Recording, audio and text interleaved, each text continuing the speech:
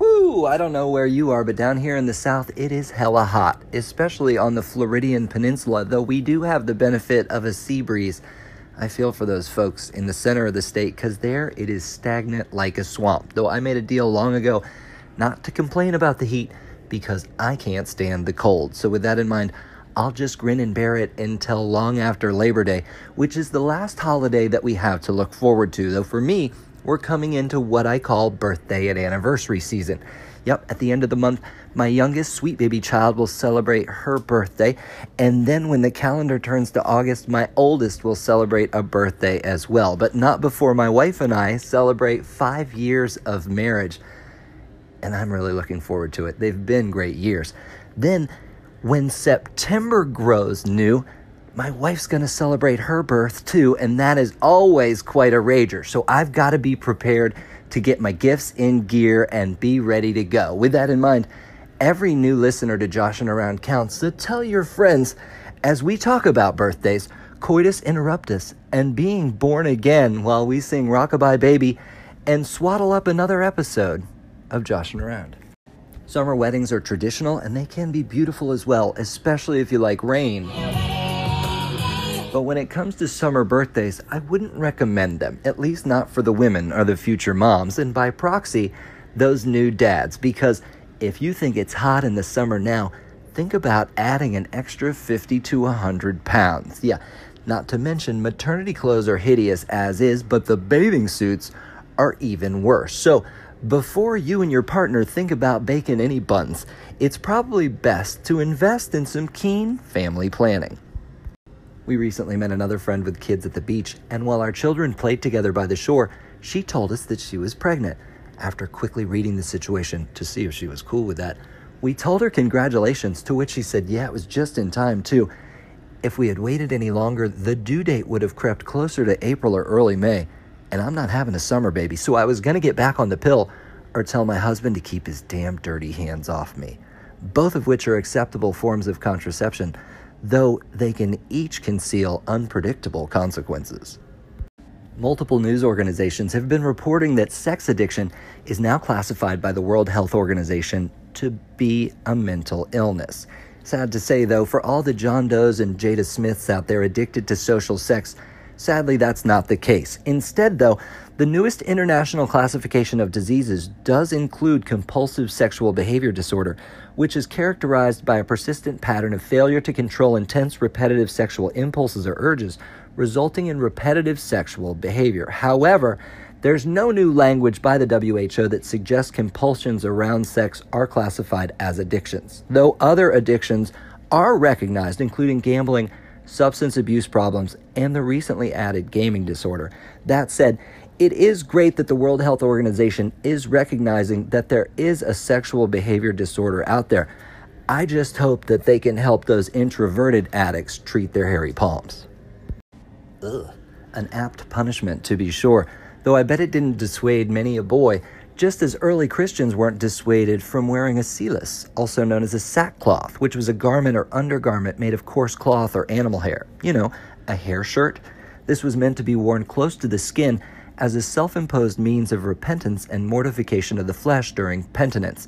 Now, I'm not sure if this is a distant retelling of the Greek myth of the shirt of Nessus, which was the poisoned shirt that killed Heracles, though in my research, I did find a website called knityourdog.com where you can send in your dog's fur that it sheds, and they'll make you a nice little sweater.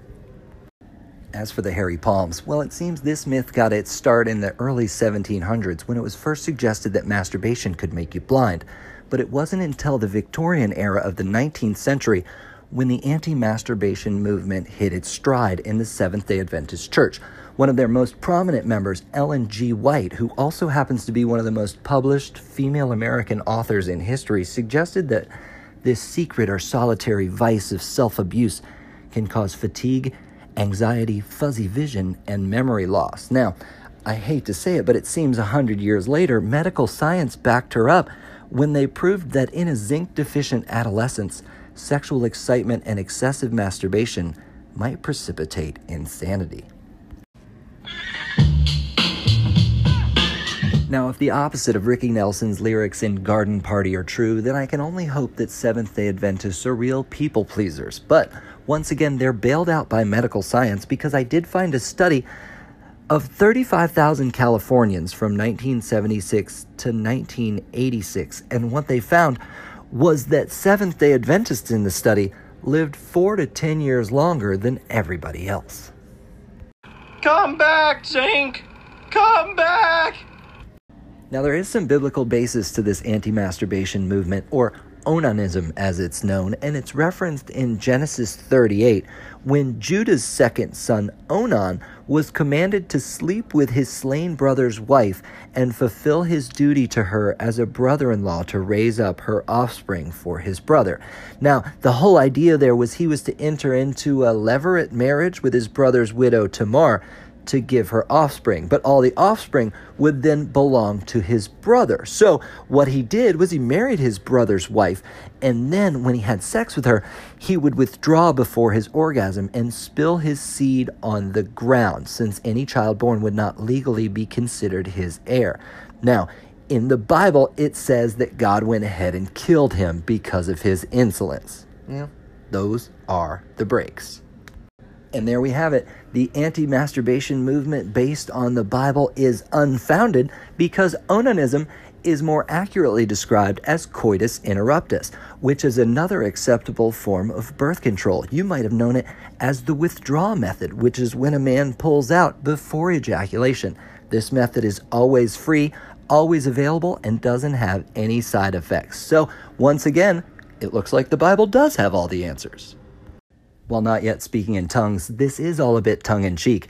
Though I did take a theology class or two in college, they weren't along the lines of rabbinical studies, so I was a bit taken aback today researching Genesis 38 when I saw it suggested that Onan may not have been a man at all, but instead a representative of an Edomite clan named Onam.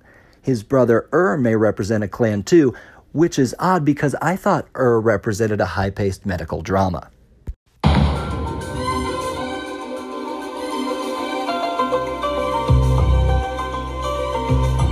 All jokes aside, though, that would seem another example on why we shouldn't take literal advice from a primitive people who passed down their thoughts verbally for generation before haphazardly recording them in a book that's over 2,000 years old. That's why it's called the Old Testament, people. It's time to turn the page on that antique. Of course, the good news comes from the gospel of the New Testament, which tells us that through repentance, we can be born again unto everlasting life. So let's all take off those hair shirts and run out into freedom. But with that in mind, it's these people among us who are born again who somehow get a holier-than-thou type of vibe. And I'm here to say that, hey, listen, this path is cool for you, but if you lived your life so bad that you had to be born again, please don't tell me how to live mine, because I'm trying to do this right the first time around.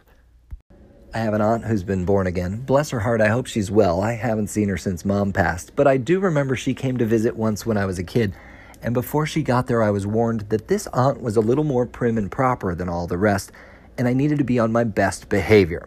I saw exactly what they meant, as her and I spent a lot of time together that week while Mom was at work.